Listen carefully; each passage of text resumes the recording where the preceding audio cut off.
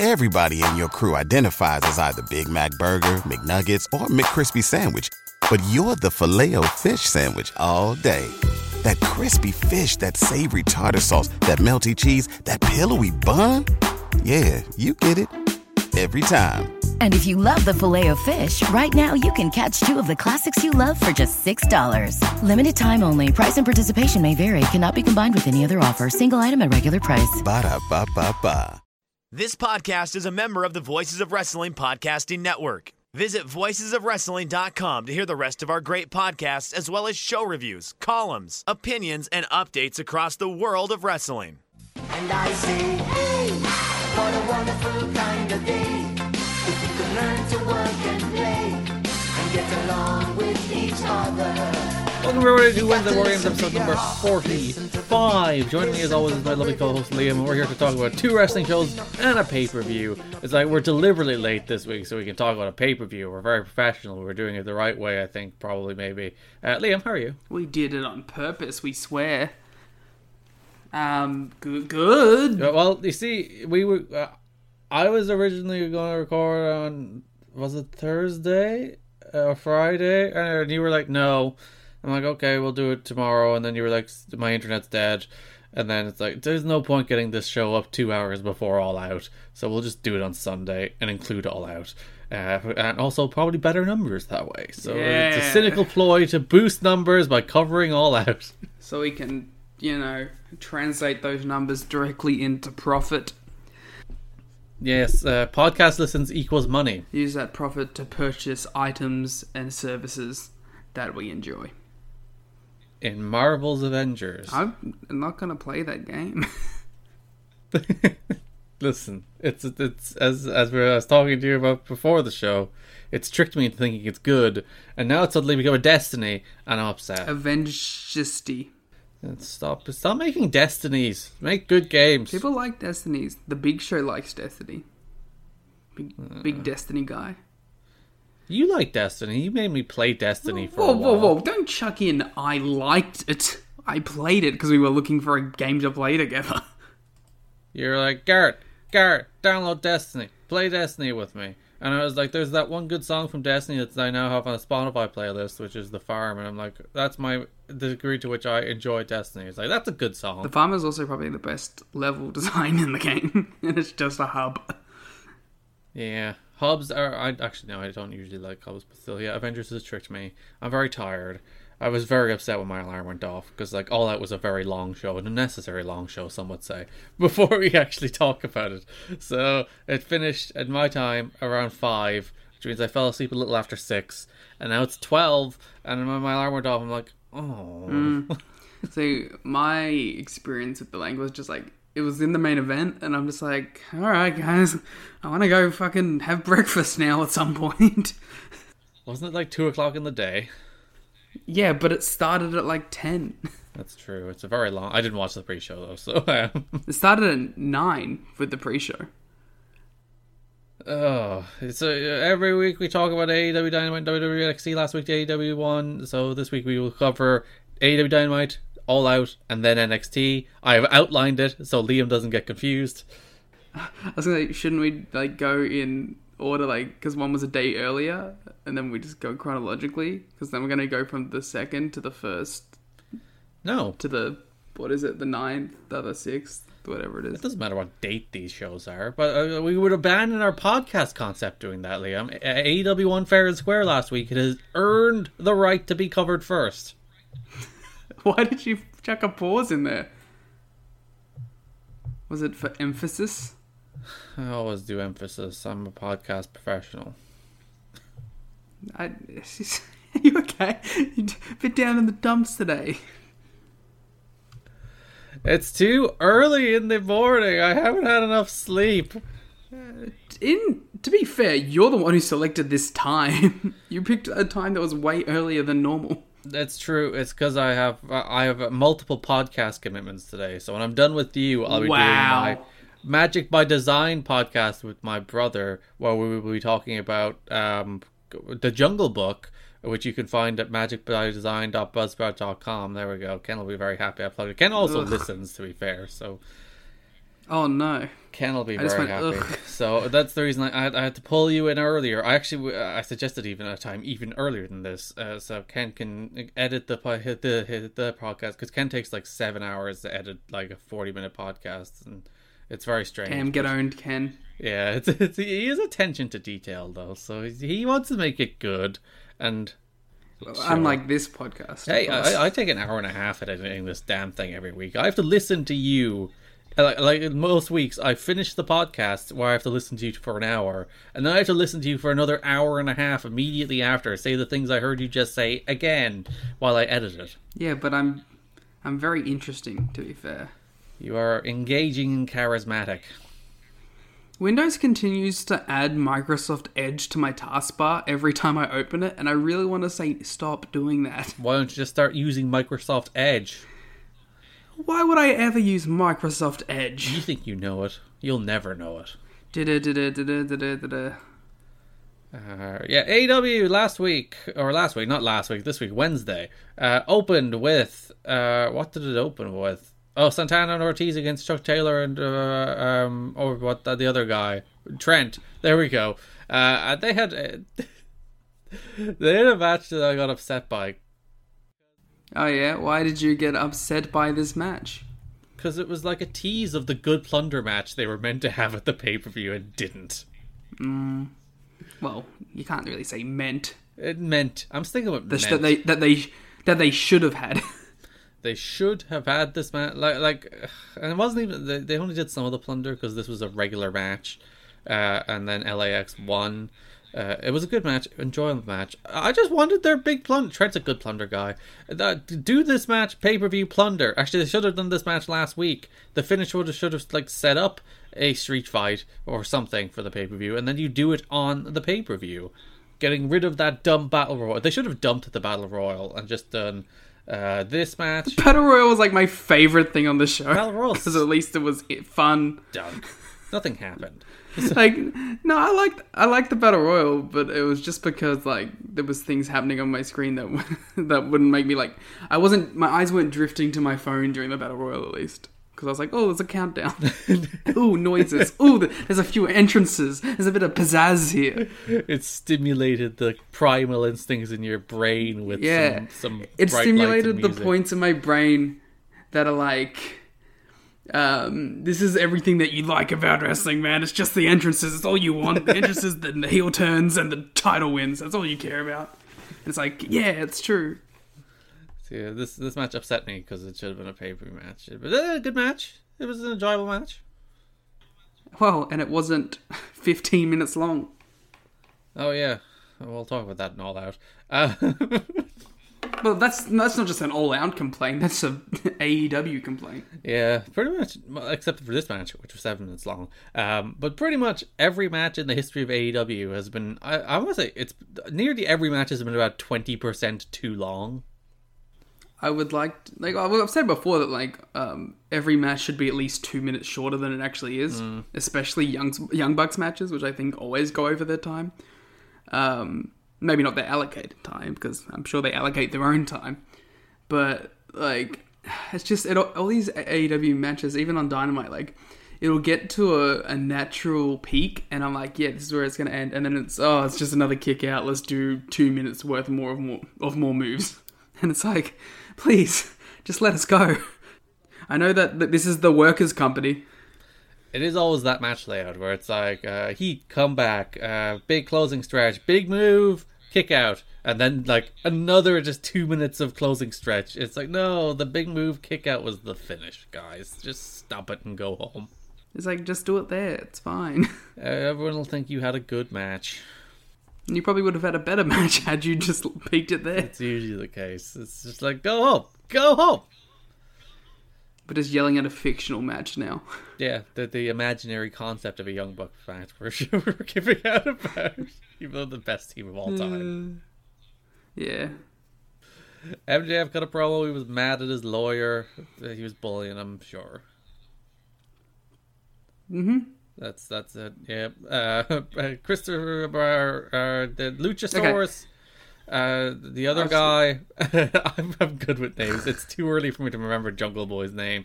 And the Young Bucks defeated... Lucha Boy, Junglesaurus. The Lucha Express, as our good friends Jim Ross called them, I think multiple times.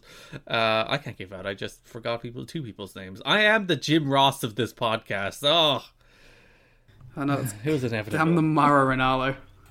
We have become the Judas in our minds. The Young Bucks and the Jurassic Express defeated SCU with Private Party, so that the Young Bucks and the Jurassic Express will face each other on All Out. This was a good match. This was probably better than the All Out match, maybe? No. Alright.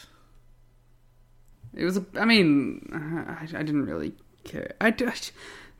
This match here, I didn't give a shit about because I didn't care about either of the possible matches that could be on All Out. You because weren't there was no excited stakes. about SCU against Private Party potentially happening on AEW's equivalent of WrestleMania on the 3 days notice? No, I wasn't actually. Wow.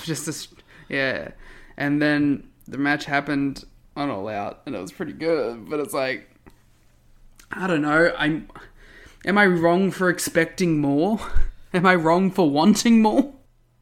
No, that's the reason I did that rant last week. Was it last week? One of the weeks about not expecting less after that sick Brody Lee Cody angle, because that's what this company can be, and not just throw at Young Bucks matches on the pay-per-view on 3 days' notice because we're like, we didn't build anything for the Young Bucks. How do you not build anything for the Young Bucks? Well, the thing is, like, if you want to do Bucks, Jungle Boy, Luchasaurus, just to have them on the card, like, you had 2 weeks.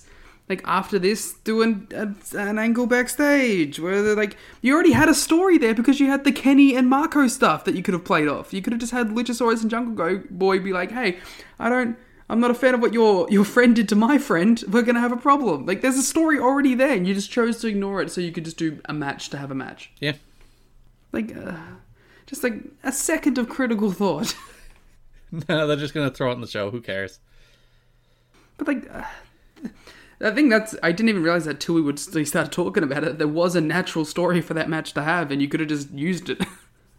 They just want to do a match, and they don't want to think about getting you to care about that match. So, who cares? That being said, that match on All Out was probably like the best match. It was the best match of the show, so, yes. But still... But like, it's not like it's because it's a Young Bucks match, you know? If you got me to care about it, it would have been an even better match. Yeah, maybe just having that little bit of aggression between the two teams would have knocked it up into like something even better.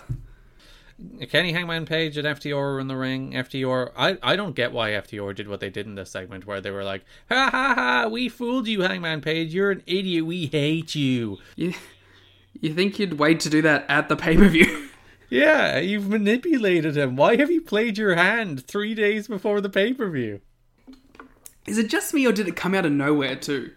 It's like the week before they were pals with him and then they're like, haha, fuck you, we tricked you. And it's like, oh, is that... I had no inkling that was where this story was going at all. It's like... I guess you could say, oh, their end goal was they tricked Hangman into helping them become #1 contender so they don't need Hangman anymore. But there's a title match in 3 days. Trick him into turning on Kenny and winning the belts. He's clearly an anxious millennial who's very gullible and easily tricked.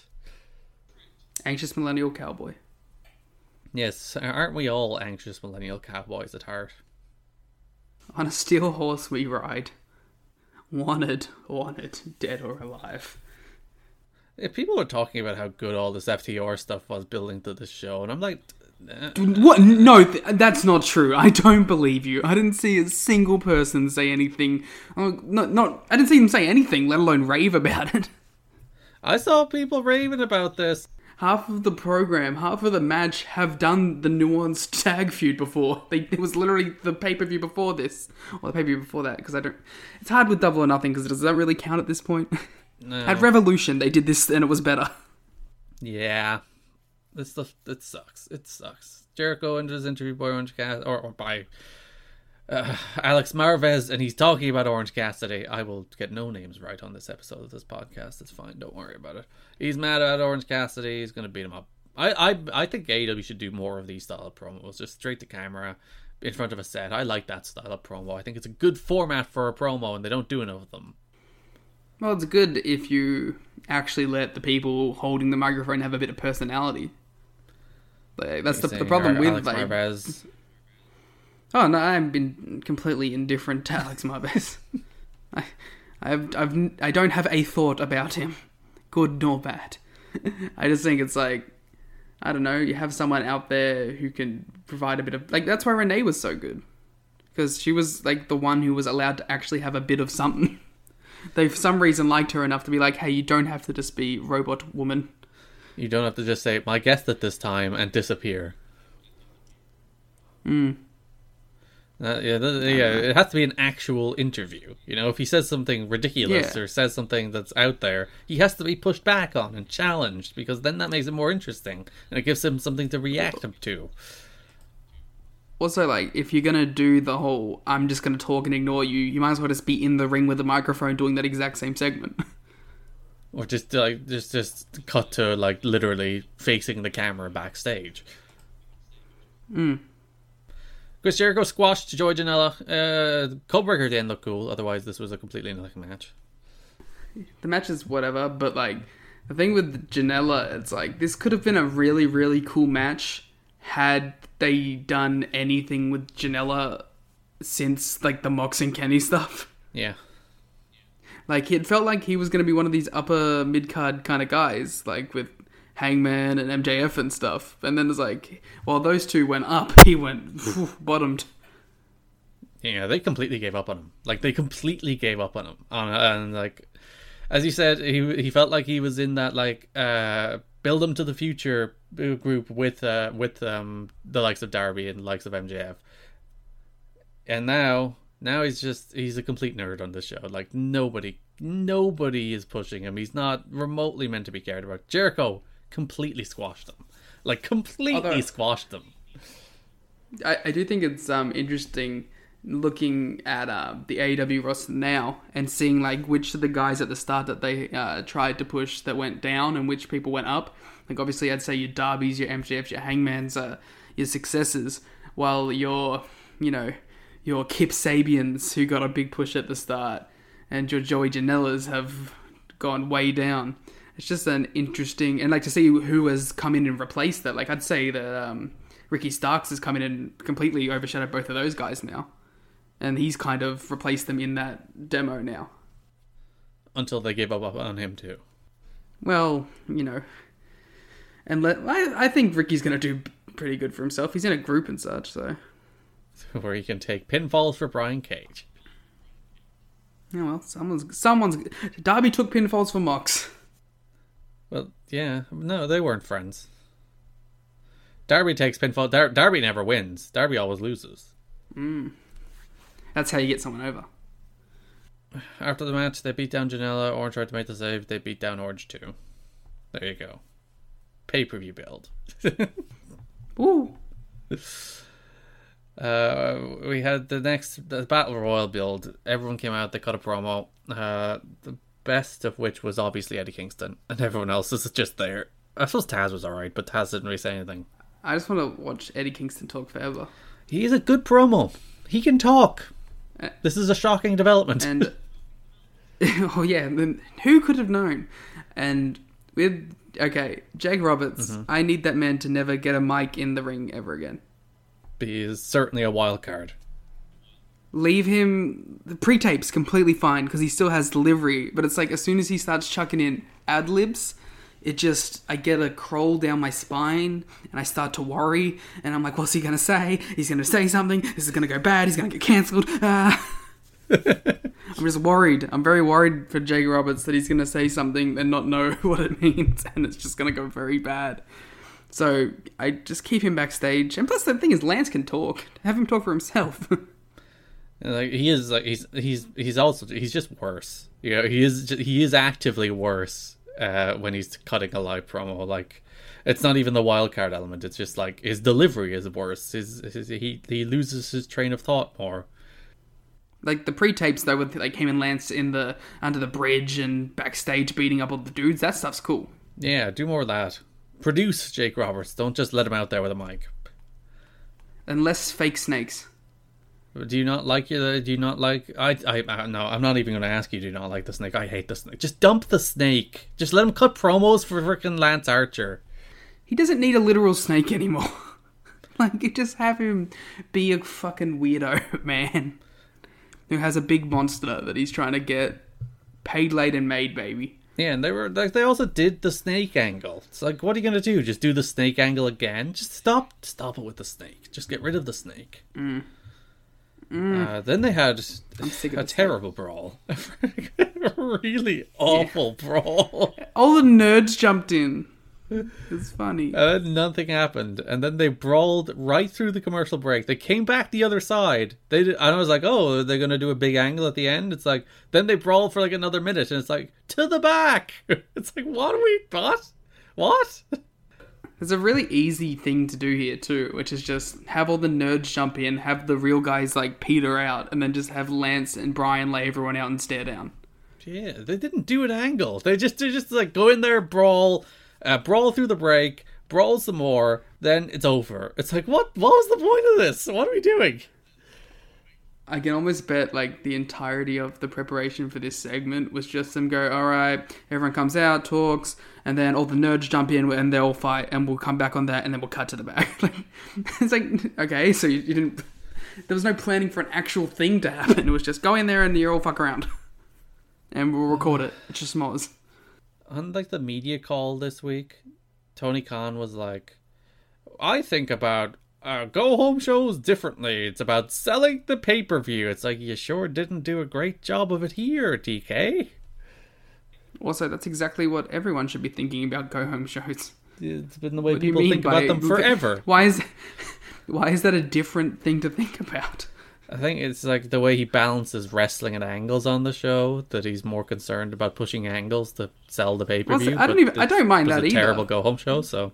No, neither way. That's the way this should work. Get me excited for that goddamn pay-per-view. I'm watching this 2 hours of television being like, I'm going to order this show on Sunday regardless. Well, one, because we have to cover it, but it's also wrestling, so I'm going to order all out. So, like, I want to be excited for it. So when I sit down and watch the 2 hours of go-home television, I want to be coming out of it pumped up for that pay-per-view. And I came out of this one being like, oh... this pay-per-view is just such a non-priority in this company for... I don't even know why, because it's one of their four giant pay-per-views a year. So it's in theory the equivalent of WrestleMania. It's the genesis of AEW All Out, coming from All In, and it's like, why aren't you trying? Why don't you seem to be trying? It's very weird, and it's funny. It's like they say, like I think about these go home shows differently. I think. You know what was a really good go-home show? The one that had Kenny Omega and Park wrestle for 30 minutes. You know what wasn't a very good go-home show? The one that had just everyone cut promos and beat each other up. It's like, you can do it. You can do it either way. Like, you just need to make it good. You just need to have a bit more than just nothing to present to people. Just try. That's all I want. I just want them to try. And they clearly did not try on this show. NWA Women's Champion Thunder Rosa defeated Serena Deeb of the Straight Edge Society. They both making their AEW in-ring debut. Nice little match. It was nice to see Serena Deeb. Yes, people may remember Serena Deeb from teaming with James Storm against Magnus and Mickey James when James Storm pushed Mickey James in front of a train. These are all the important angles in Serena Deeb's career. I forgot what she was with WWE. Because she was a trainer, wasn't she? Because she did the Mae Young Classic and then was signed as a trainer, I believe. And then released after a while. I think that was it. So, if she was in NXT, I don't remember. She wasn't like on screen talent, no. I just remember she, Adam Cole seduced her and brought her to the alcohol, and that's when CM Punk saved her. So clearly, the NXT AEW war seeds were sown from the very beginning. Yeah, good little match. Hopefully we see more of Serena Deeb in the future. I'm not sure will we see more of Thunder Rosa in the future. She's obviously an NWA wrestler. So far as I don't know what being an NWA wrestler means these days because they don't actually do anything, but she is an NWA contracted wrestler. But yeah, good match. Build up Thunder Rosa for the pay-per-view. People were like, she should have squashed her, and I'm like, for a couple of reasons I disagree. I think, one, we need to get people getting used to women actually wrestling on this television show. But also, in theory, Thunder Rosa is going to be gone after the show, and you might have Serena Deeb in the long run. So don't squash her. So fair enough, the job of Deeb here was to put over Thunder Rosa and make her look good. But in the future, like, Serena Deeb is available to AEW as a long-term talent if they want, I would imagine, if she wants to sign a contract. I don't know whatever personal thing he wants to sign a contract or not, but I would imagine she's available to AEW long-term, whereas Thunder Rosa may not be. So you don't want to just kill her. Yeah, exactly. And but that being said, I hope both of these women stick around. I think Serena would be a good tentpole for the division. You know, there's a lot of younger female talent on the roster that could probably use a veteran hand helping them out. And I hope Thunder Rosa returns because she's like the second most TV ready female that they have now. Mostly because she had the chance to actually perform on TV. That is true. Yeah, that does help. I miss Rio. Swole said that she's going to do a tooth and nail match. Well, actually, I don't think she said the name of the stipulation. She's going to fight Britt and Reba in a dental office at All Out, which was later, I think, revealed to be a tooth and nail match. Where does the nail come from, though? I don't know. I guess it's like they're fighting tooth and nail, and then they're just like... Yeah, it's a pun, but it's like... Clearly, Big Swole should have just attacked Britt with a nail. Driven a nail gun into Reba's skull. Well, they almost used the drill, so... They did almost use a drill and all that, so this would be consistent. Jon Moxley defeated Mark Sterling in just an abhorrently long match. I was like, why was this... This match started well, because Mark Sterling jawed up to Mox. Mox slapped him.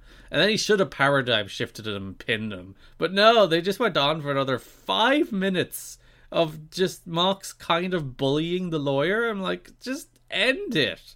Why is this so long? Yeah, like, I get if you want to get over, like, Mox's taking out some, like, aggression on the lawyer or whatever, but then they didn't tell that at all. Like, they just had Mox be, like, jokey about it. Like, he wasn't serious about it at all. If he had to come in there, slapped him, and then, like, beat the shit out of him for 5 minutes and made it, like, kind of like, look what I'm doing, I'm going to do this to MJF later, like, that would be kind of cool, but they just had him be kind of a dickhead. Yeah, he did. Like, you almost feel sympathy for Mark Sterling. He just kept on beating on him. It's just like, pin him, just beat him, leave him alone. This poor guy's being bullied by MJF too. Plus, he had JR on commentary calling him a mark. It was a bad night for Mark Sterling. Yeah, but then Wardlow showed up and he killed Jon Moxley. Yeah, it should be Wardlow Moxley. Yeah. Maybe they'll go in that direction. Well, actually, it looks like after All Out, they might actually be they might be moving toward Wardlow and MJF, but we'll see. Yeah, but they're probably going to put MJF over, and that's the wrong decision. That would be, like, legitimately, if they put MJF over Wardlow, that's one of the worst decisions AEW would. And this isn't like my usual just anti-MJF stuff. That would be such a bad decision to put MJF over Wardlow, but we'll see if they do that. Then Wardlow hit him with the F10, I think twice, and then MJF beat him up, he bloodied him, and MJF is suddenly serious for 2 minutes in the build to this pay-per-view. This undefeated challenger, this guy who's the future of the company, the blue chip athlete, has been a goof cartoon character doing cartoons, walking around in a neck brace trying to get finishers banned, getting his ass kicked for 6 weeks, and then the last 2 minutes they're like, no, take him seriously, please. Yeah, okay, so, you know, I was, like, pretty on board with all this MJF stuff until this segment happened, and then it reminded me, yeah, why the fuck were we doing all this stupid comedy shit? Like, I was like, oh wait, no, MJF could just have a cool, heated build to fight Moxley. Why are we doing this? Like, so, almost if they had just gone full comedy, like, comedy heel, chicken shit heel, shtick for the whole, like, thing, it would have been fine, because I would have been like, yeah, that's the feud. But because you showed me a little bit of some actual meat and potatoes on this motherfucker, I was like, oh, yeah, this is what it could be. Like, the really weird thing for me is like MJF has never been less of a threat than when they suddenly put him into a match against Jon Moxley and he became a sniveling coward.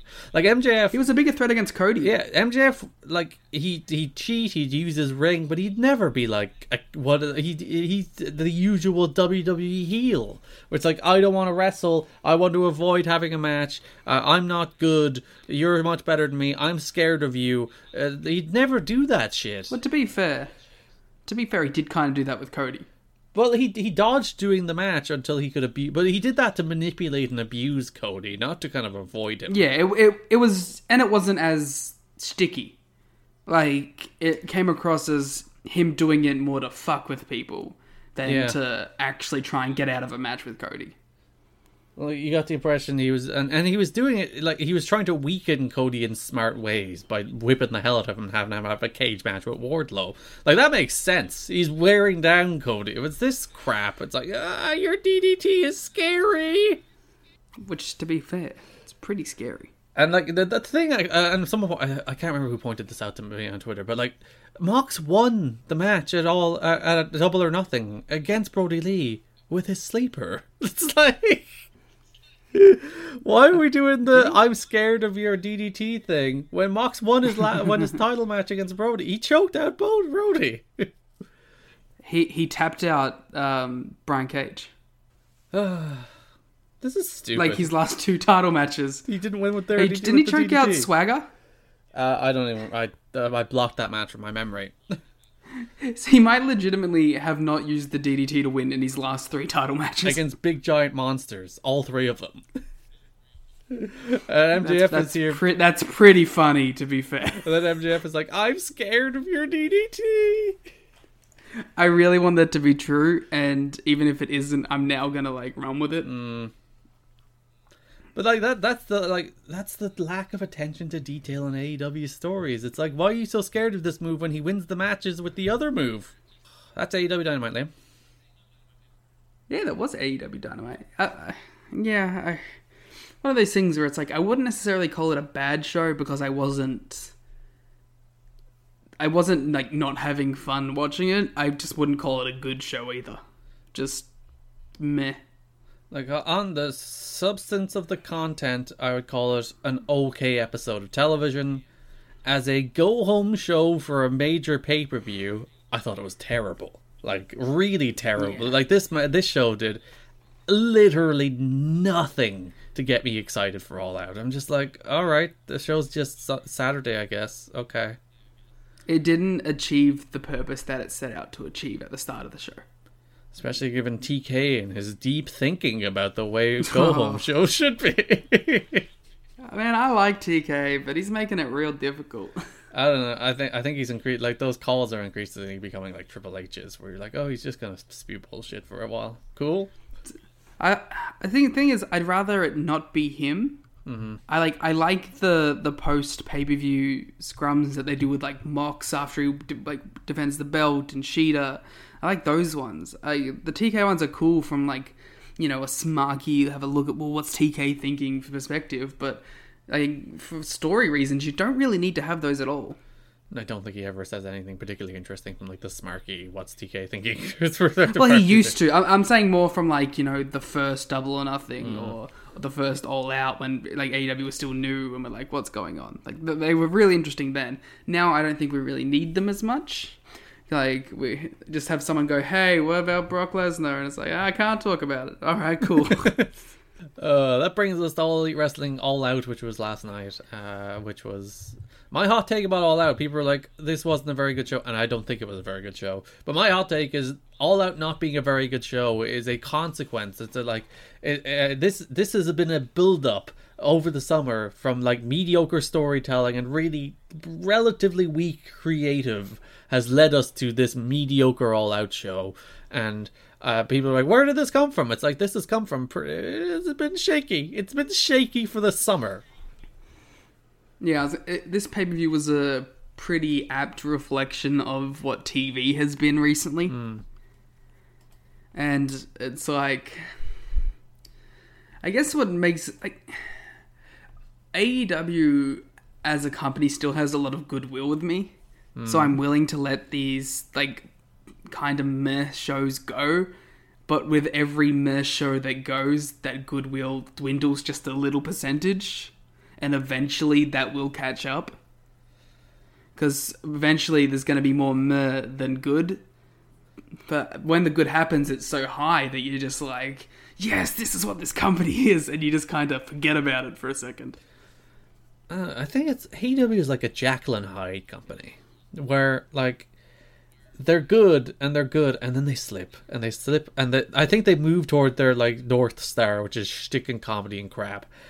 Which comes from Jericho, it comes from being the elite. So it's pulled toward that to usually a breaking point, and people are like, "Hey, stop it!" And like then usually they do stop it. Then they're like, "Oh, sorry, we'll get back to being a good television for a while," and then slowly start slipping back toward the garbage and nonsense. It's not very good, and I'm just like, stick to being good. Stop slipping. And I don't know. With you, they're like they have the benefit of the doubt still.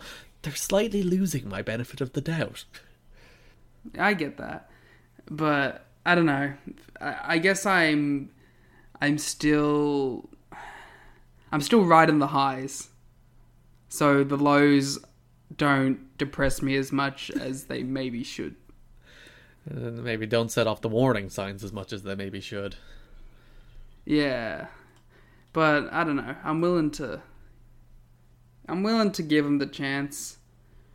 But if this time next year and more shows are like the last two shows and less like the shows before COVID break out, like then we're gonna have an issue. Yeah, I really do hope they see like the build to Full Gear as a reset, because like they did nothing to build to this pay-per-view. Let's be real. The build to this pay-per-view, we said it there. It's kind of stunk. It's kind of been bad, and it's not even been bad. It's been bad in a very weird way, because like I really liked all the Darby Taz team stuff, but it built to a bloody battle royal on this show. I'm like, if there was a hot Darby and Ricky Stark singles match on the show, this show would have desperately needed a match like that, and it would have done really well.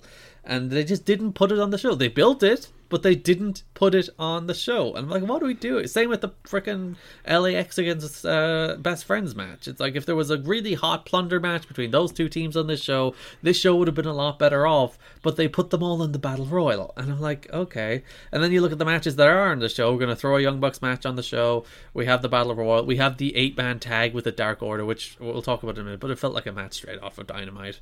We had a Broken Rules match, we had a Mimosa Mayhem match, we had a Tooth and Nail match. All of this stuff had to make the pay-per-view, and then a main event where a dude couldn't do his finish. And it's like, is this a WWE show? Legitimately, WWE wouldn't have, unless it was Extreme Rules where they were actively trying to put gimmicks on a show. WWE wouldn't have that many gimmicks on a show. Some of these gimmicks, like I think they would have been fine. Maybe like one segment on a Dynamite. I don't want them on a pay-per-view.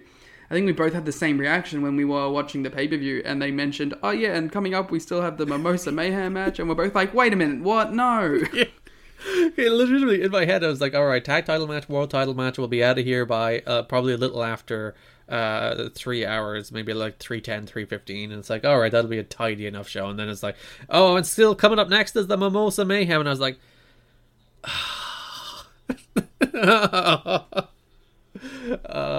and it wasn't, well, the match was okay, it was fine. We'll get into it. We'll start. Big Swole defeated Britt Baker in a tooth and nail match. People hated this. I thought it was okay. Yeah, I thought it, like, but first of all, I think people calling it a cinematic match is kind of dumb. This was basically just like an Attitude Era on location brawl. Though I will say it had background music, which I'm pretty sure is like the differentiating factor. It's like, oh, sorry.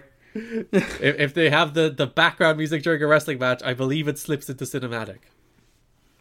Yeah. Okay, then I didn't know that there was a specific there are rules, clarifications out there.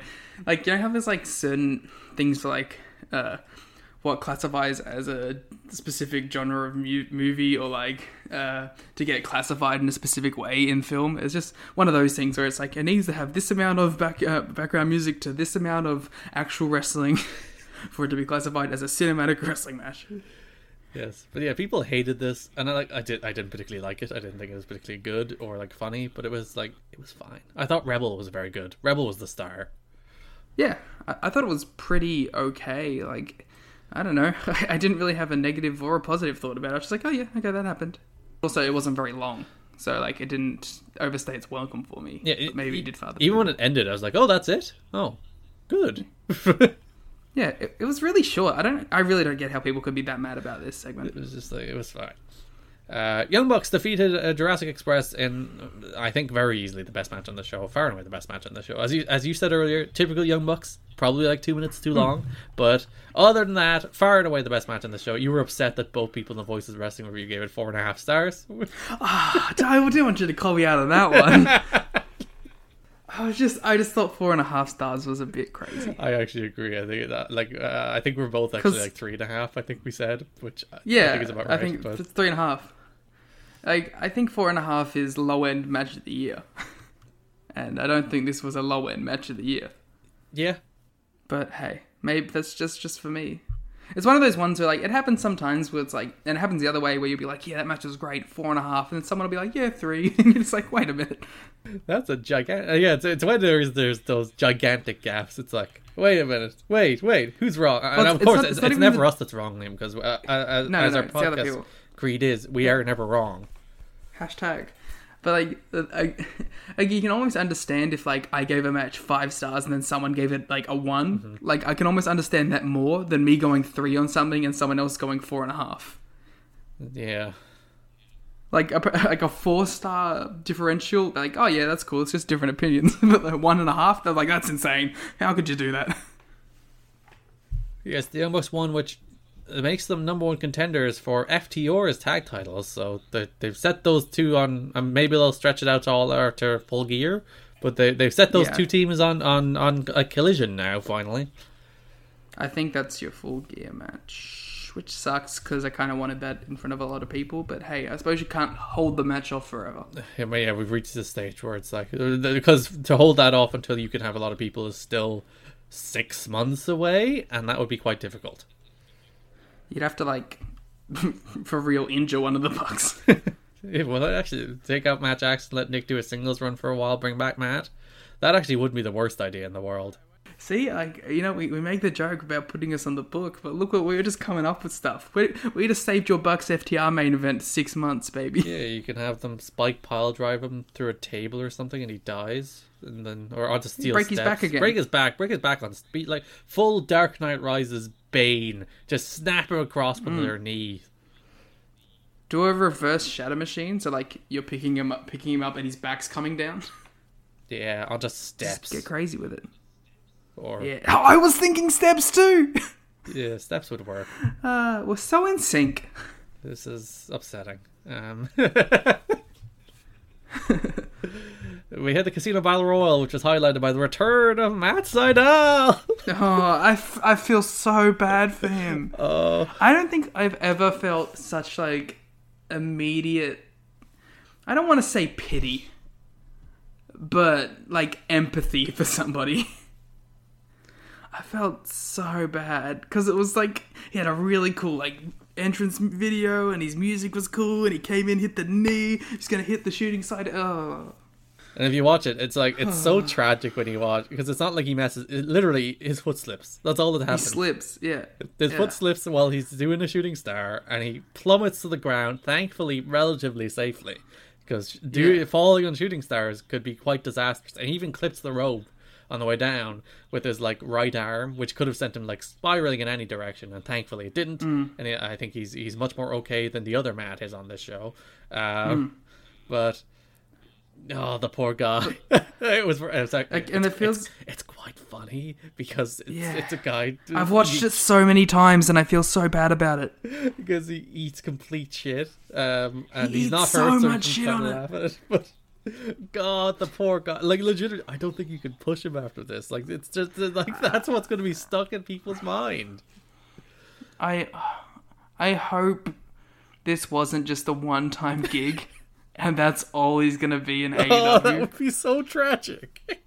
I really hope he's on Dynamite this week, and he just has like a really cool match with Phoenix or something, and we just all forget about it. Oh. The poor guy. Because like, unlike you, I think you can recover from this just by like being a good wrestler. I think people will forgive it, but it's like, you need to get people not thinking about it as soon as possible. And it really sucks because I feel like Seidel debuting would be a big talking point had this not happened, because like no one mentioned it on any of the scrums or anything that I saw. Like no one even asked Tony like, hey, is Matt sticking around? And I was like, oh, this poor dude. He's I don't know if he'd be sticking around anyway. He's in the ROH tournament, the Pure title tournament, so maybe this was just a one-time deal. But I really hope it isn't. I hope at the very least we see him on Dynamite this week and he can avenge the performance. Like, yeah, he's been off TV for like nearly 2 years now. His Impact run ended at the end of 2018. So, like, according to JR, he's been gone for like a decade. Full disrespect to the X Division Championship, but he's been off the radar for the best part of 2 years. He comes back, it's a big return, music hits, he eats shit on a shooting star, and that's as you said, I feel very bad for him. It's like, no, Matt. I wish Seidel the very best in that he gets a chance to come back from this. You didn't like this Battle Royal at all. I thought it was fine. It was a Battle Royal. It was every Battle Royal ever. It was okay.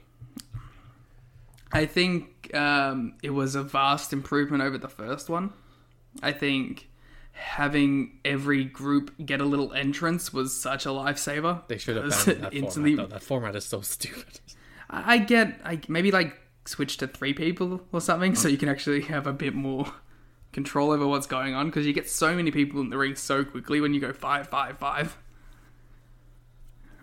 But I don't know. I like a Battle Royal. I like a Royal Rumble. I like Will Hobbs. Yeah, the only thing aside from Matt Sydal that I will remember from this match is Will Hobbs had a good showing. I want them to turn the FTW title into a Haas division. That seems like where it's going though, right? Yeah, just Archer and Hobbs and Cage having cool matches. Wardlow, throw him in there. Brody Lee, Luchasaurus. Take the dumb other belt off Brody Lee, put him in here, having cool Haas matches. Just do that with the FTW belt. Mr. Grimm, Luther, the Japanese deathmatch legend. Yeah, he was on this show. Oh yeah, he did. He was in this match. No, he was on the pre-show. I didn't watch it. Yeah, him and Serpentico. Did they have a good match? They're doing it. No, that was Joy Janela. It was a tag match. It was Janela and Sonny Kiss versus Serpentico and Dr. Luther. Was it? I thought it was a singles match. Yeah. No, it was a tag match. It was just Joy Janela. They announced it as Joy Janela. Did you watch it? No. Are you sure? Because it was announced as a Janela against Serpentico match. Oh, it was a singles match. I saw all 4 of them and assumed it was a tag. Oh, no. Oh, yeah, they're a team now. That is a thing from Dark. Yeah, that's why... Because, see, as someone who's up with the Dark lore, I knew that they were a team, so I assumed it was a tag. Final 2 were Lance Archer, Eddie Kingston. Lance Archer won. Our two picks. Yes, when you were like, I think Kingston's gonna win. It's like, because you were watching this on a slight delay actually. So I said I hoped Kingston won. He was my pick. I didn't think he was actually gonna, but I was like, hey, fuck it, let's go Kingston. Yeah, you were watching this about half an hour behind, which was very funny to see your like Matt Sydal, no reaction in real time. Because you told me that something bad happens, and I was like, it hasn't happened yet. It has to be something to do with the last person that comes out. And it was very bad. It certainly lived up to my hype. I still feel bad. I can't shake the feeling. I feel so bad for the dude. Do you think Archer winning tipped the hand that Moxley was winning too much? I think... I never thought MJF was winning. Neither did I. People were like, oh, this match is a toss-up. It's like, John Moxley's retaining. Come on. No, this didn't feel like... I think putting the belt on MJF would have been a massive mistake. Like, that's not something you do now. This felt like a gimme title defense to me. But maybe that's just because, we're not the MJF stans. No, we're not. Maybe the MJF stans thought that he was winning for sure. But like even the Voice of Wrestling preview were like it's a toss up. I remember I think Joe mentioned like do they have the guts? Just taking shots. Do they have everyone else on that podcast network we're never wrong. That's the thing. Yeah, that's why I was gonna say we should write everything. And I was like, no, I don't want to do that.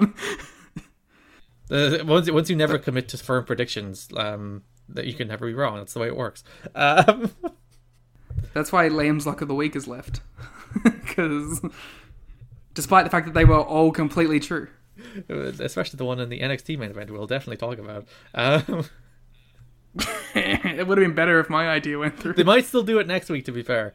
To be fair, I have messages. I did predict them doing 2 people drawing and having another match. And what else did I had another one today on this show. What was it? The Hangman stuff. Oh, that Kenny will look at him and look sad and mean and storm off. Yeah, I said he would tease beating him up and then he would storm off. I'm pretty good at this stuff, guys. Matt Hardy defeated Sammy Guevara in a Broken Rules match, in which... Did he? Yeah, he won! This... Dude, when I saw that drop, I was like... You know when you get, like, that sickening stomach feeling for somebody else, and you're just like, oh... It was very nice because they climbed to the top of the forklift that we've seen recently, or the scissors lift, I guess it is. And Sammy speared Matt off of it through 2 tables. They overshot the tables, and Matt smashed his head off the concrete. And he very clearly was in no condition to continue competing because they tried to continue, and like Matt was trying to get up, and he was like pulling Sammy's tights down, desperately trying to get to his feet. That was when I was like, this guy's like dead. It was when like he was trying to like drag Sammy, and he fell over Sammy. That's like, and then when they kept going, like when they had done like the little doctor check, and then they went to the scaffolding, I was like, oh, is Matt okay? Because at that point he must have like shaken it off a little bit, like obviously not a ton, but a little bit. Because when he was moving up to like take him to the scaffold for the spot, I was like, oh, Matt's moving fine now. But so I was really confused about like, is it a work? Is it a not? And then it's like, it really seems like that was a bad decision in retrospect. Like it would be one thing if they're like, go out there, hit him with a twist of fate on a chair, we'll count him out, because like the stipulation is if Matt loses, he's gone. So what they should have done was just call it a no contest. Like no one would have questioned. The dumbest people on earth probably would have questioned who gives a shit about them. I saw one person in Rebby Sky's goddamn Twitter replies. She made a post where she like posted her text to Matt about what when it was going on, and someone was like, "Well, Rebby, just so you know, if he had have lost, he would have had to leave AEW forever. So they had to go back and finish the match." Oh, and I was like, "What are you, stupid, man?" Like, you're clearly tone deaf, but also, like, it's wrestling. You could just say, it's a no contest. Like, you could just say those or words. You could just have Matt leave for 6 months. You could just have Matt leave for 6 months and come back. Like, which he probably should leave and have, like, some time off, man. He's had a rough go of it lately. Yeah. Oh, like this... the decision to let him climb a scaffold it's really inexcusable. Like it's completely negligent to allow him to climb a scaffold after that.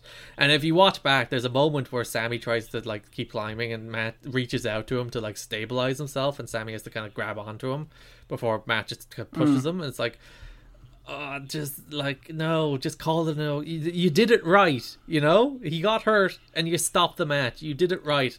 And then you sent him back out there. I don't care if it turns out it's like, oh, he just got his bell wrong and he has no concussion or something. That he wasn't all there, and he very clearly wasn't all there. And you send him back out there to climb 10 feet up a scaffold to push Sammy Guevara down through a freaking crash mat. It's like, that's... Don't do that. Don't do that. He should have just, like, if you wanted to have him do a big spot to end it, just have him throw Sammy off of it. He doesn't need to climb anything. Like, you're already on a stage. Just have him go, whee! Like, it just felt like there was a level to it where you could have gone, alright, this is the situation we have. Matt, like, because I don't know, I'm not there. Maybe Matt's going, I want to finish it or some shit. And, like, you're just like, alright, fine, just throw him off. Just throw him off, but don't go up the thing. Like, there's a middle ground between the one and what they did. I feel like it was weird for them to just go to the exact finish regardless, and then they couldn't even deliver on it because Matt was so fucked up. But like, if they wanted to, just send him to the ring. Just like go to the ring, put a chair on his neck, hit a twist of fate. We'll count him out. You know, don't climb anything, for God's sake. Matt wins. He's still in AEW. I would give out about the Maybe finish. Matt should take some time off, though. Matt should have been winning this match anyway. Yeah. I don't know, man. Matt isn't doing a lot for me. Hikaru Shida defeated Thunder Rosa, retained the AEW World Women or the AEW Women's Championship, which may be the end of Thunder Rosa. She is still an NWA employee, but this was a real good match. I think I preferred the Penelope Ford match, which is bizarre to say, but both were really good matches. Shida's like, I really wish they pushed Shida as a star on the. And people be like, she wins her matches. It's like, yes, she wins her matches, but she is never a featured part of this show, and she should be, because she's one of the best wrestlers on this show, but she's never treated like it. Yeah, she wins her matches, but she also appears in the crowd holding the belt. And when she wrestles, it's 2 minutes long, and she never has important matches on Dynamite, and she just comes and goes and disappears for long periods in any meaningful way. And sure, she wins her matches, good for her, but she's not featured. She might be. I'd even like struggle to say she's pushed, because she's clearly the fourth of the champions in terms of like the degree to which she's put in the show, the degree to which she's treated as important, and she's probably like the first of the champions in terms of like talent. So actually feature Hikaru Shida. Yeah, I also feel there's a problem with the women's division where a lot of the time they just don't set anything up once they complete their story. It's like, they'll do a little, like, and that's not even a big feud. They'll do, like, 3 weeks worth of stuff to build a match at a pay-per-view, then the champion will win, and then nothing. It's like, how are you supposed to get amped up and hyped for Shida when she'll now, like, disappear for 2 weeks, and then she'll come and she'll beat some nobody, and then someone will get 2 wins, and then they'll face her at Full Gear. Yeah. It's like, that's not a way to get behind a star. You need to... you just had Ivelisse and Diamante win the tag thing, right? Mm-hmm. Why couldn't they just come out and like attack Shida after the match or something? And then you have 2 challenges set up for Shida right there, and it's her continuing to be on TV with a continuing story. You could even, like, if you have Thunder Rosa for some more dates, boom, you have like the champions versus the 2 people who aren't the 2 challengers. Like, that's the thing right there. It just feels like you could have done something. I think that's my problem with AEW in a lot of places, is it feels like you could have done something, but you were just either too lazy to, or you just decided for some reason to just do the most basic thing possible. Yeah. There's just like, stuff just happens. It's like they never build anything. It's a lot of cop-outs. And I always use the example of Hangman and Kenny's title defenses, because I think it's the perfect example, where they had a ton of those title defenses after they beat the Young Bucks. They beat everybody in the division, but none of those matches were made feel important. Maybe the Best Friends won a little, but other than that, the rest of them were just like, Kenny and Hangman have a title match next week. They're defending the belts against these 2, against the Dark Order, against the Natural Nightmares, against the Jurassic Express. They just did all those matches for the sake of doing those matches. And like, which is fine, I guess, but they never made them feel meaningful. They never made them feel like important title defenses. They never built up the challengers. A lot of the time it's like, why are the number 3 contenders getting a title match? What's happening here? And it's like, and that, I think that has pervaded the entire show through the summer. There's a lack of purpose. Like, so many people on this show just do not have meaningful purpose. It's funny because, like, this is the exact thing we used to give out to NXT for, and we used to praise AEW for not doing. Or like at some points they had so much purpose, they had people in 2 feuds at once. Yeah. Like, not just like half the roster had like 2 feuds running at once. I don't know, man. I really hope. It does kind of feel to me that after this show, like, the Full Gear is going to be like a little bit of a reboot. Like, similar into the, when the Dark Order did their big debut and they rebooted it the next week and AEW was good for a bit. I feel like we're doing another one of those. It shouldn't have to get to that, though. It shouldn't have to get to, this thing was kind of bad, fix it. It's like, why do we have to do this cycle every time? Well, it's just like, can we start learning instead of just adapting? And people, there's an excuse that always rolls out that I don't buy. It's like, oh, they're a young company. It's like, they used to do this good. It'd be one thing if it was bad and getting better, you know? It's like, it started terrible, but it's incrementally getting better as they learn. It's like, it started pretty good, then they got pretty bad, then it got really good, then it got kind of and then it's the summer, it's been like, ooh, slowly going downhill. And it's like, oh, it's a young company. It's like, no, they're getting worse. Don't give them the excuse of it's a young company. It's a young company only works if, like, they weren't already, like, hitting old strides. Yeah. It's like, no, they know what to do. They did it. They did it quickly. And, like, there was a time where they are a young company was a valid thing, and that was when they were, like, you know, doing 20-minute Hangman Kip Sabian matches and random, like, Hangman in a 4-way and shit like that. And they did learn from that, I feel. I don't know. Things are weird now. I just want them to be better. Speaking of better, the Dark Order lost to the wonderful team of the Nightmare family and Scorpio Sky. And is Matt Cardona in the Nightmare family? That's, I guess, a loose association at the moment. He's Nightmare family adjacent. Yes. In a match that was apparently 15 minutes, and I refuse to believe it wasn't any longer than, like, 30. It was so long. Like, this match should have been Dustin against Brody. Let's be real. I get what they wanted to do. They didn't want it to be a 1-week title build. But then they But did, it's like... so Cody got jumped the 2 weeks ago at this stage. But like the title match on Wednesday is a 1-week title build. Yeah, but it's not for a pay-per-view. So you're gonna do a dumb match that means nothing. That's too also, long. It's.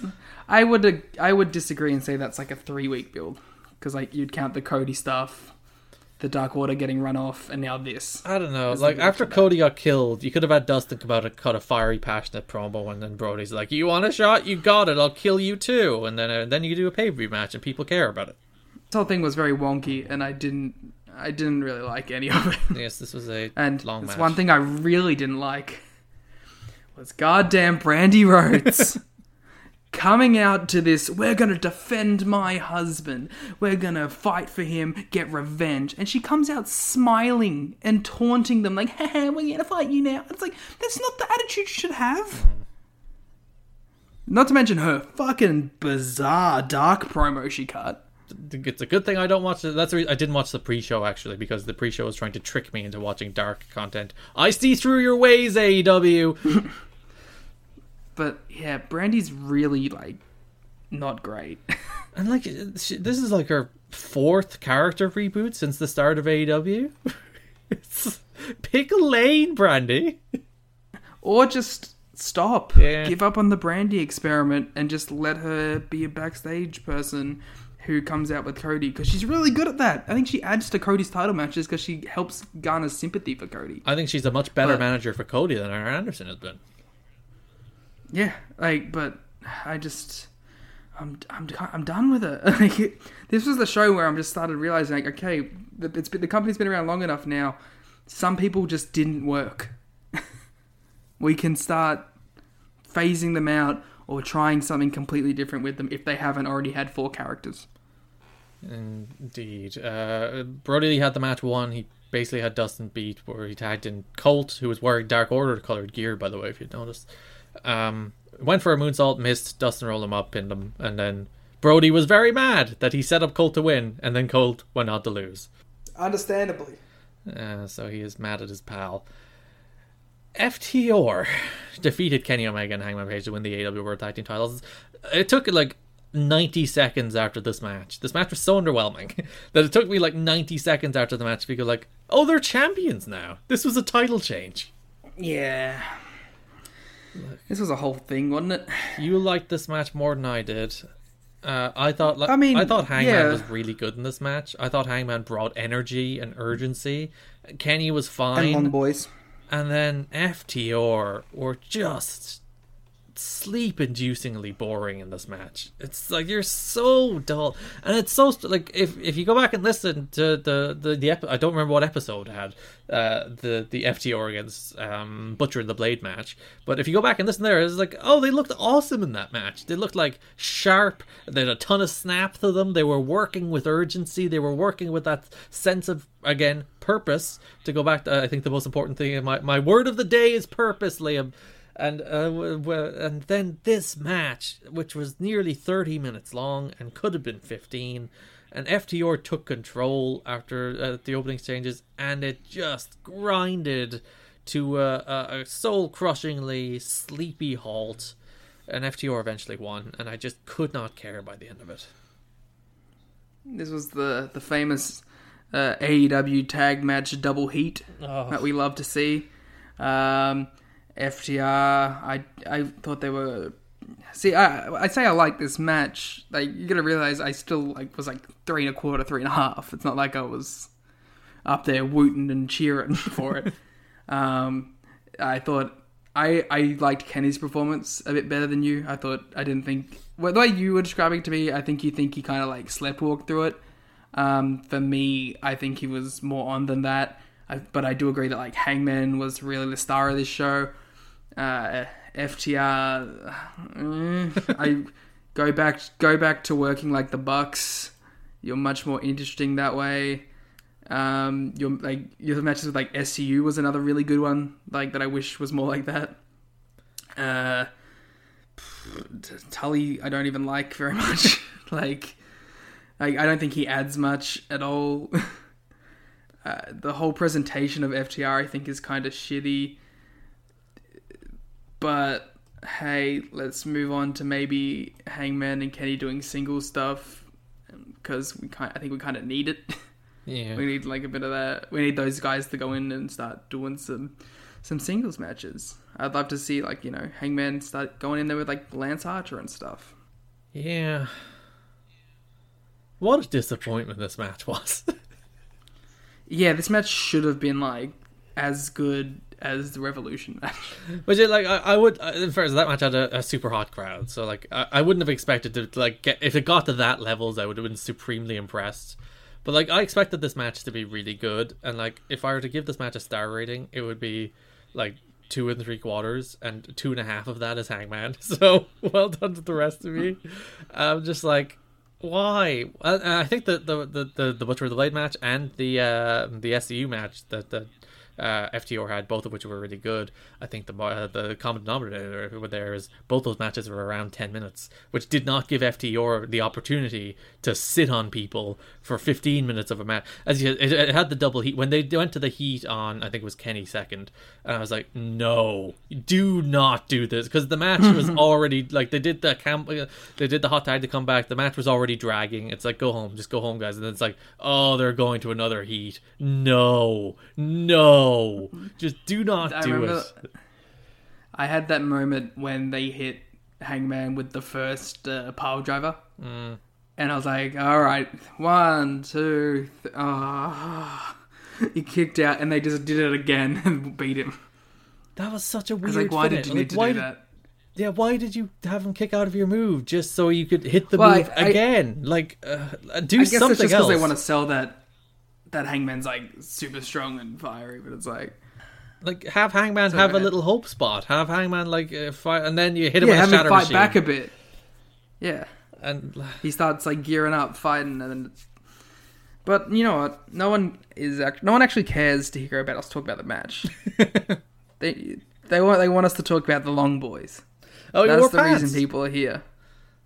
My man wore pants. My man looks like he's about to team with Bandito. He's got the exact same pattern. He's got the same tassels. Or what did you call it? Fringe? Is it fringe? Not quite tassels. I would have called them tassels. I think they qualify as tassels. Because isn't fringe the cowboy thing? I'm not a cowboy. I don't know. Damn. I don't know why, but that really made me I was you're just admitting that you're not a cowboy. I was gosh, I guess I never thought about it. But I like the Long Boys on Adam. Adam's always had really good gear. Whoever makes it does a good job. But clearly his millennial anxiety has reduced him to being self-conscious about his calves. So he's I must cover them up. Well, remember when he tried the black wrist tape for 1 week, and he's no, I don't like that anymore. The graphical bits for Hangman are one of the most out of place things that I still like. They're funny, you see. That's the thing. They're actually funny. So that's the reason I'm on board with them. Did you see the one for this? No, what week? was it? It was in quotes, I don't care what goes on the graphic anymore. Which I'd like to think it literally always comes from. It's like, Hangman, what are we going to put in your graphic this week? And he comes up with something, and now it's like, legitimately, I don't care what goes on the graphic anymore. My favourite two were, before this, were trying out black wrist tape for this week to see how it goes, and the next week going, didn't like the black wrist tape, and he's had the white wrist tape back. He's the best thing. That's what show. I like. I like Hangman. Hangman, I legitimately think he might be the best babyface in the world right now. Yeah, he's up there. And he's quickly turning into one of my favourite wrestlers. Which is the reason I don't want you to... I'm glad that it looks like they're probably going to turn Kenny in the end, which I think is a weird admission that they bungled him. The fact that they... Like, AEW has to turn Kenny Omega heel within the first year is like, oh, you did a bad job with him. But... yeah, but I think, let's be real, like, him being a heel is going to get just as many positive reactions as him being a face. Well, that's the bad thing. You don't want him to get positive reactions. Yeah, but let's be real, he's going to be a cool heel, like... The people who hate Kenny are going to already hate him the entire time. The people that like Kenny aren't going to suddenly start going, I don't like Kenny. Yeah, if you're going to turn, at least they don't seem to be turning Hangman, which pleases me. And yeah, after the match we had the little segment where he was going to hit him and then he didn't, and then Hangman was like, hug me, and he's like, no, just let him fall, eat shit on the ground. Why was Kenny so mad? And then he storms off. I guess he blamed Hangman for the loss. But he hit him with the V-trigger. Yeah. And he was like begging. I actually really loved that part of the match where he hit Hangman with the V-trigger and he was like holding his legs. So he's like, ow, my legs that are so broken, I just need you really hard. And he's just gripping at the tights of Hangman, was like, please keep fighting for us. He's like begging the dude, like, I'm sorry I did that to you. That's honestly, that's my biggest complaint about this. I was like, why is Kenny the one mad? Because Kenny's always been like, I de-escalate this. I'm the cool guy who removes the tension, and like, you need him. He lost, and then he's like desperately clinging to you, and you're like, I'm done with this. It's like, why are you done with this? I think he's a wacky, crazy guy, and he lives by his whims. Alex Marvez was interviewed by... no, other way around. That would be much more interesting. Chris Jericho was interviewed. He was by so Alex mad Marvez. at him in this segment. And yeah, he had the microphone down too low, and Chris was like, lift the microphone up, you idiot. Like, that has to be super embarrassing. Marvez, that was literally your one job. Was to hold the microphone in front of his face. He wouldn't cut it in the WWE world of my guest at this time. Microphone in front of face. But like, Jericho looked legitimately upset at that. Yeah, like that was Jericho legitimately getting mad at him. That was Jericho like, be a professional, man. What are you doing? Where's Golden Boy? I miss Golden Boy. He's still on the roster page. Because they posted a clip from All Out last year. Yeah, last year when Jericho won the belt and Golden Boy was on commentary. It's like, oh yeah, Golden Boy, he was good. Why don't we have him here? He had so much potential. They've had Jim Ross there instead. So much potential. It's so important we have Jim Ross there. Instead of having AEW have its own unique, distinct voice, we have to have voices from the past. Maybe, we didn't even talk about the great Jim Ross bumble of this week. Which one? His wanting to see wardrobe malfunctions, or so creepy? You fucking pervert, man. He's horny on main all the time, Liam, and howdy. He's the new horny on main is being horny at work apparently. So howdy on main. Can you imagine if you're Anna Jane, you're watching this match back, and it's like you hear Jim Ross say something like that? How creepy! Your first pay-per-view. I'm going to go and show all my family it's me on pay-per-view for the first time. Jim is there talking about wanting to see your boobs. Drunk fuck is just going, I want to see some titties. Chris Jericho lost to Orange Cassidy in a Mimosa Mayhem match after he was pushed into a bath of orange juice. This was another one where I saw people going like, this is 50-50, but I thought I always thought Jericho was losing this. I was like, the whole reason they're doing a match where it's not a pinfall finish is because Jericho's losing. Even though this match also had pinfall finishes, which was... Yeah, but it wasn't going to end in pinfall. No. Well, it's like, why did you do that? But yeah. This was I reject the premise. I think the premise is stupid. Like why this is the semi-main event of a major pay-per-view, and he's being thrown in a tank of orange juice. But the match it was fine. But I remember I just don't care. I was watching Jericho's entrance, and I was like, "Ugh, remember where you were last All Out?" He won the belt in the main event. And then like this match is a stupid concept.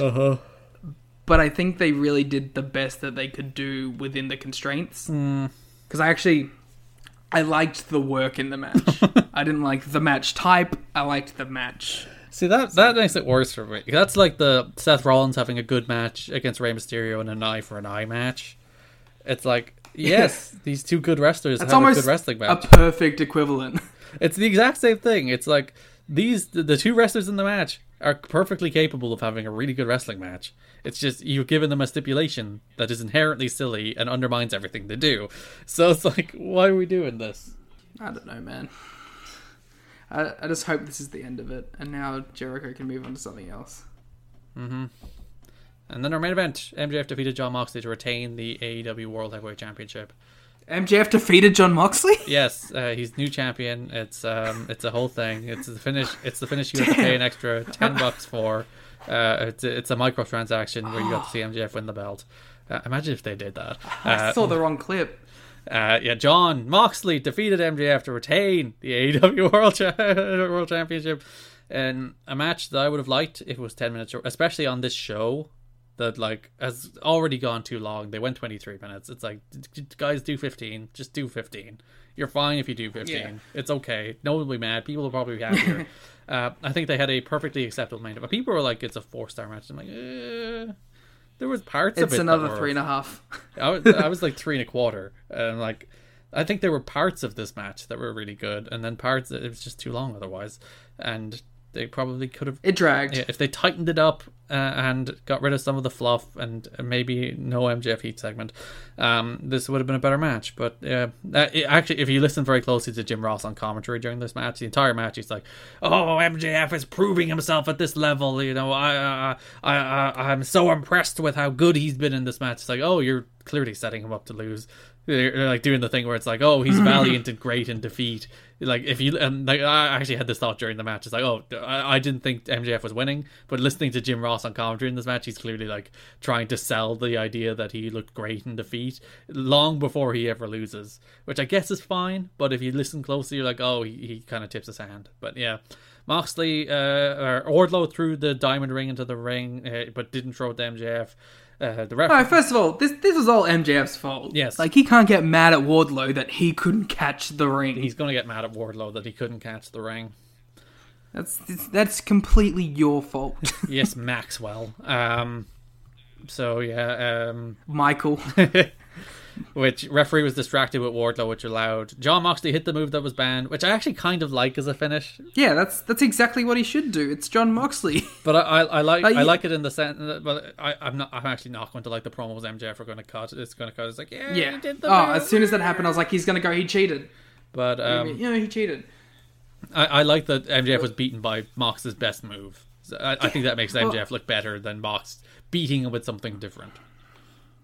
I also like. I think people are really quick to jump on a company for not delivering on a stipulation, even though that was the entire point of the stipulation. It's like people were like, "Oh, you promised a match with no finisher, and then he hit the finisher to win. That's stupid." And it's like, well, just because it's the stipulation of the match, like you should be rooting for him to. You should be rooting for the babyface to be like, "Fuck it and do it anyway." Like not get DQ'd because you don't want him to look like an idiot, but you should be rooting for him to say like fuck, like even if he beat him with a normal move, you want him to hit the fucking paradigm shift after the match. Like that was the whole build of this, but he's gonna hit the move eventually. I just don't like this, like, and it's not even just particularly with this match. It's a wrestling thing in general now, where it's like they said they were gonna do this one thing and then they swerved us, and it's like, well, yeah, that's kind of what wrestling is. There's always gonna have that element there. I was going to say, if it's not overplayed, but yeah, that's fine. That's I think where the problem comes in, where like people's rejection of being tricked basically constantly is like being bait and switched and like setting up stipulations and not honouring them. And that's happened over and over again in wrestling over particularly the last 20 years. But the problem with that is not deflecting, but you're placing your you're placing your issues with a previous relationship on your new relationship. But what? But if this company doesn't adhere to stipulations, aren't they just the same? Yes, but if they do it once in a blue moon, that's fine. If they do it every single show, then yeah, maybe we have an issue. Yeah, MJF won with the paradigm shift. I'm sure. It just seems like a weak freaking dunk. John Moxley won with the paradigm shift. Clearly, I wanted MJF to win this match. But you get what I mean, though. Like, it just feels like an empty, hollow Twitter dunk. Yeah, but I get where it comes from, though. I do get where it comes from. I don't care. Like, as I said, I think I get Moxley, the worry. I think the people they're jumping to it too quickly. Yeah, like Cody hasn't broken his stipulation yet. No, they just made a whole new title for him. Moxley is still champ. We have Brody Lee against Dustin Rhodes with the TNT title on Dynamite. And we'll hear from John. We'll hear from John. And I'm sure we'll hear from Maxwell as well. So, Archer Moxley. Yes, which do you think that's not a Full Gear match? I think that's a TV match. I would like for it to be a Full Gear match. So would I. I think that'd be a much better pay-per-view main event than MJF. Like we have a shorter build to Full Gear. We only have 2 months. When I saw that, I was so happy. I was like, yes, a pay-per-view every 2 months is exactly what you should be doing right now. Yeah, I think like that's the problem. They didn't have a July pay-per-view, so they went from May to frickin'... And like people are like... I find that even weirder, though, that, like, you had 4 months to build up this pay-per-view. You had 4 months. You've had from Double or Nothing in June to All Out in September to get me to care about this show, and you didn't even try. What are you doing? You had 4 months. Yeah, it wasn't exactly the best built show this year. I will co-sign on that one. Oh, which brings us to the best built show of all time. Actually, no, in the middle, Liam, of course, we're halfway through the show. We're not halfway through the show. We're probably like 3/4 of the way through the show because we're already an hour and a half in. But for our loyal listeners, we, of course, need the secret hashtag, which you get every week on Dynamite. So if you tweet the hashtag War Games Never Wrong, WARGAMESNEVE, or WORONG, as I can't spell wrong. If you tweet the words War Games Never Wrong, hashtag War Games Never Wrong, it has to be a hashtag. I will reply to that tweet, and Liam will allow you to follow him. Whoa, listen, I didn't get your sign off on this, but don't worry about it. Liam will let you follow him if you're but you have to be the first person. It's only the one. It's the first person that tweets hashtag War Games Never Wrong. Right. We'll get a follow from Liam agree. and a reply from me. This is our wonderful... Wait, I have to follow them now? No, other way around. No, yeah, you know what I mean.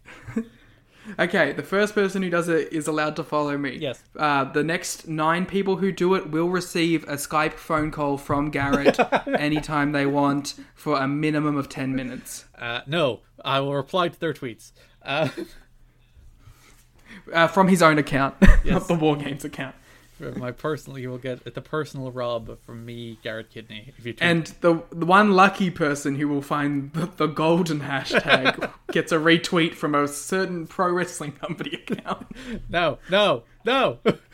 You just gotta find it, and we're not gonna tell you what it is. It's War Games Never Wrong 2. NXT began with actually a really fun street fight. I love this street fight as our Breezango and Isaiah Scott defeated Legado. I have a WWE encyclopedia bit, damn it. Oh, sorry. Yes, there are our other halfway through the show bit. Sorry about that. The problem is the encyclopedia's in another room. All right, make up a bit of trivia. You don't need to just pretend the book is there. I picked page 34. Liam, what's on page 34? Okay, so probably Okay, this person debuted in jumping through the ring in a cage match. Is it Rey Mysterio? No, did he do that? He jumped off a cage on his first show. I think. He tore through the bottom of the ring during a cage match. Is it the Big Show? It is the Big Show. I went for the B because I thought B would be pretty close to the front of the book because it went 34. That makes sense. So, yeah, that's the bit this week. This bit's already fallen apart. Wait, I'm gonna do another one. Give me 1 sec. I'm just gonna Google a random person and go to their Wikipedia. Okay, boom. I picked someone. I gotta find a piece of trivia. Vamp, damn it, Vamp. Yeah, NXT is coming up, and we're going to talk about it. We're going to talk about it with many words. Mauro is gone. That's a thing, which I don't think we talked about. Mauro is done with WWE. We should talk about that because he was a very big part of the show. I will miss the Mauro quotes. I'll be honest. There weren't actually many of the Mauro quotes deteriorated in quality because we haven't mentioned them in a while. It's because there hasn't been good ones. It's like he was even phoning in the Mauro quotes when that's when you know there's something wrong, when Mauro is phoning in the Mauro quotes. Why couldn't he? Have you Googled something yet? Jim Ross. Yeah, I have some, and I'm just trying to find a piece of trivia. Who left WWE on September 15th, 2004, when his steroid usage came to light following a staph infection? Kevin Nash. Close. Jamie Noble. Oh. That's the bit. What a bit. I miss Mauro. It should have been Jim Ross. I don't love Vic Joseph. He's fine. I don't mind Vic Joseph. He's alright. Although his flip-flopping on Robert Stone's issues is problematic. Not cool. It's not cool. NXT opened with a street fight as Breezango and Isaiah Scott defeated Legado Fantasma in a frankly ridiculous match that I enjoyed a great deal. It was pretty dumb. I loved it. It's like jumping off of forklifts. I will say, they did like two of the best spots in the match. They did like a double coast to coast into a trash can during the break and a table bump during the break. It's like, why are you doing the cool spots during the break? I wonder if they knew that they were at break. This was a taped show. The finish got out like 4 hours in advance. So the show was taped earlier that day. They for some reason decided to... I didn't know that. decided to put cool spots in the break. But what are you doing? What are you doing, people who edit NXT? And these people are doing double coast to coast and you decide to go to break during it. But nonetheless, really fun, man. Honestly, this was the most fun I've had watching NXT in like ages. Garrett, is a double coast to coast a coast to coast to coast to coast? Yes, it's all the coasts. That's from the Pacific coast to the Atlantic coast to the Indian Ocean coast. To the Irish coast. There you go. Those are the 4 coasts. Sick. But yeah, this is we've gone too deep. The good thing is we're like further into this podcast with 3 shows than we were with 5. Listen, that's because they were AEW shows and not NXT shows. So. That's a burning indictment. It's a 2-hour show. Yeah, fun match. I like this match a lot. NXT should be more fun like this. That's exactly it, yeah. Candice LeRae defeated Casey Catanzaro as they did a big video package where they were like, we're friends, but we're not friends anymore. And LeRae is like, after the match, she's like, it's actually funny. She was like, I was very upset about the things Candice said. I want to be friends. And the crowd were like booing her and like, we don't believe you. And she's like, no, guys, I'm being sincere. The crowd that they control. The crowd that they control don't buy this. So like, if freaking Tegan Knox buys it, she looks like an utter idiot. She's been invited to the Gargano home for dinner. So what do you... I don't know what I don't... The Gargano stuff's so weird, man. And it's not good. Which doesn't help. I just... Like, what is their gimmick? That they're weird nerds who have weird home lives. That seems like everyone on the NXT roster. What are you talking about? That's true. Rhea Ripley challenged Mercedes Martinez to a cage match. If you notice, the traditional I'm leaving NXT match, the blow-off match, is a cage match. So, Rhea Ripley leaving? Why the... Maybe who... There's so many fucking stipulations. They really... They love throwing them out. Like... We gotta have a street fight. We gotta have an Iron Man. Oh yeah, I didn't even mention. Why the hell was that triple opening threats. match a street fight? Like, why? Why were these people having a street fight? I don't know, man. Why? I think asking why is a lot of what I do, like in general, when it comes to NXT. And like Ripley and Martinez haven't even had a singles match yet, and they're skipping straight to the cage match. I don't know. It kind of just feels like they're chasing ratings at this point. Like, please watch us, please. Yeah, that is what they're doing. Because they don't want to do the work to make people care anymore, apparently. Do the work, like Cody Rhodes says. Indeed. Timothy Thatcher defeated Bronson Reed after interference from... Oh man, I love that big Bronson Reed push. He's losing to Tim Thatcher. Tim Thatcher can't... This is one of those finishes where it's like, Tim doesn't win clean, so Tim doesn't look good. Tim Thatcher. Timothy Thatcher doesn't look good because he doesn't win clean, and Reed doesn't look good because he loses. And who gives a shit about Austin Theory? And it's just like, I'm no longer on the big Bronson. Actually, no, he's the colossal Bronson Reed now. He has a new nickname. What the fuck? Is that has to be like a Vince thing, right? He saw a thick boy and he saw big Bronson energy, and he's like, no, he's colossal. He's colossal. Yeah, stupid. I don't care. I don't even remember. It was pretty decent. It was a decent enough match, but it's like, yeah, okay. And then we're done. It's the Iron Man match. Yeah, man. This is the kind of NXT I like. 3 matches and we're out, baby. As Adam, it was 2-2-1-1 as Adam Cole and Finn Balor both had 2 falls each. I thought this people shit on this, but I was kind of into that, to be honest. I really don't mind that. Just sets up another big match. Just don't. I get why. It's one of those things where I get why people wouldn't like it, but for me, I like it. I'm on the side of the people who don't like it, but I also don't care enough to be mad at it. It's one of those things where it's like, please don't waste my time don't do an hour. Also, it makes like the NXT management look stupid that they're like, we're doing this match to crown a new champion, so we want to make sure there's a definitive winner. So we've set up a match in which not only can there be a draw, there's probably a pretty good chance there's going to be a draw. I thought they were going to do a 4-way draw. That was my initial thing, and then as I was watching it, I was like, they're going to do it where 2 people win. I wish they did a 4-way I'm just draw. very thankful that it wasn't... I'm just happy that it wasn't Gargano or Ciampa. That's true. I thought this match was pretty boring. Cole and Finn's going to be pretty good, I hope.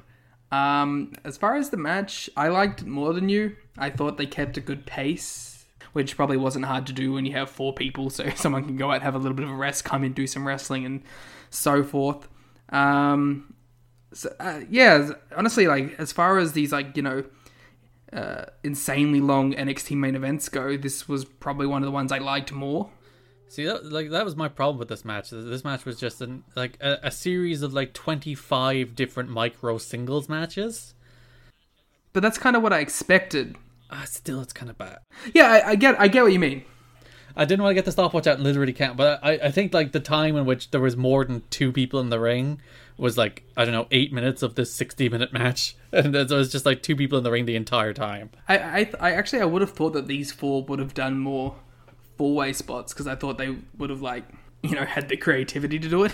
Well, by all accounts, they were told about this match the day of the show, so that I feel bad for them then. They didn't have time to come up with shit for all of this, but yeah, I thought this was fun enough. Honestly, I am better than most of the other NXT TakeOver main events that we've been watching, so I'll take that. I think Balor Cole is the most interesting matchup out of it. I think that means Balor's gonna win. He should. If it just goes back to Cole, it's all right, we're just running on the spot, aren't we? Yeah. And then also, what the fuck are you doing with Balor at that point? Yeah. So yeah, I'm with you that I think those, if you're going to do the draw, those are the right 2 people to do the draw with. Finn should win. I thought Finn should win this match. They should just have Kyle turn. They're not gonna have Kyle win the belt. They should have just Kyle turn on frickin' Adam Cole and set up that feud. They got to get Cole out of here sometime. He can't just stay in NXT forever. Or maybe he can. Well, that's Gargano and Ciampa. That's true. They're just stuck here forever. So that's NXT. There we go. All 6 minutes of the NXT review. Yeah, that's the thing. Is sure, it didn't take up a lot of time because of what is there to talk about in that main event other than the result? He kicked out of this move. They kicked out of that move. Kicked out of this move. I actually know there was one thing that I thought was kind of interesting. I don't know if this was the end result, but at least before the final pinfall that happened in this match, I thought it was pretty interesting that Ciampa didn't take a fall. Gargano took 2 of them, and Balor took 1. That was interesting. So you thought they might have been setting up Ciampa as like, I was never pinned kind of thing? But then he was pinned. Yeah, maybe. Yeah, exactly. I just thought it was an interesting choice to have Gargano be the guy that takes the most falls in the match. And I really didn't expect Finn to take one either, to be honest. But yeah, I thought it was a pretty good match. Not that it's anything I'll ever watch again, I don't think. Which is why you're going to pick it for your match of the week. What's your match of the week? All Out doesn't count. Maybe that 4. I think I'm also going to pick... What was on that? The Iron Man match? There's nothing else on the AEW show that was really... Yeah, the Iron Man, probably, yeah. Because, I don't know. The best match on AEW is probably Best Friends against Proud and Powerful, which was pretty good, but nothing special. Yeah, I don't know. Yeah, the Iron Man match. What do you think they're going to do with Ciampa, though? There you go. I don't know. Cross? Oh, no, Cross is dead. Seem really into it. Cameron Grimes. Is he a heel? I don't even know. What is... I don't know anymore. I don't know, man. Honestly, probably Damian Priest. Priest's about to do the Thatcher thing. Who cares? That's a 1-week feud. Yeah, fair. Yeah, I wouldn't mind. Ciampa Priest would probably be pretty good, actually. Probably the best way you can go with him. But then you have to have him lose another match, which is like, he's such a loser. Or you put the title on him. That would really cut the legs out from under Priest, but it's not like he has many legs under him anyway. So yeah, who cares? I was going to say, it's NXT. Shall we go back a match ago with the Reed and Thatcher thing? That's true. Show of the week is Impact Wrestling based on our polls. I legit, as someone who watched all 3, if Impact was my an option, it probably would win. Because NXT was on Tuesday. Impact Wrestling has 71%, 72% to 28% of our poll with 467 votes. In the other one, it's actually tighter than usual. AEW has 63 to 38 with 43 votes. So Impact is the winner, followed by AEW. But I guess Impact isn't on the remit of this podcast, even though you should be watching it every Tuesday night on 8/7 Central on Access TV, featuring Motor City Machine Guns against the Rascals next week.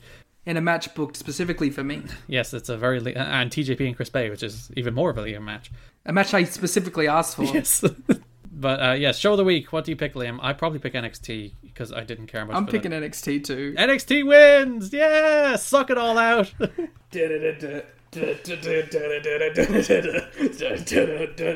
If you would like to vote in the poll in favor of Impact Wrestling, you can vote. Or just vote in whatever poll we decide to put up, because I was real happy with the Impact poll. It got a lot of fun responses. Memes! Interaction. Meme guys. polls. Meme polls. Meme polls. We're just going to replace NXT with Impact once NXT gives up on this war. Remember to use the hidden hashtag War Games Never Wrong for your ability to follow somebody on Twitter and replies. If you would like more AEW coverage in your podcasting feed, you can listen to Everything Elite. If you'd like more WWE television show coverage in your podcasting feed, you can listen to Shake Them Ropes.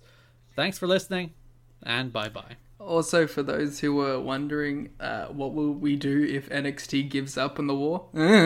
That's at the end of the show. That'll be the finale. We'll just never talk again. It'll be the end of our friendship. Yes, too. The friendship will be over, and I will be like, Liam, thanks for talking to me. Bye-bye. And I'll hang up on you on the Skype call, and I'll never speak to you again. And I'll go, bye. Everybody in your crew identifies as either Big Mac Burger, McNuggets, or McCrispy Sandwich. But you're the Filet-O-Fish Sandwich all day. That crispy fish, that savory tartar sauce, that melty cheese, that pillowy bun.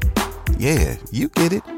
Every time. And if you love the Filet-O-Fish, right now you can catch 2 of the classics you love for just $6. Limited time only. Price and participation may vary. Cannot be combined with any other offer. Single item at regular price. Ba-da-ba-ba-ba.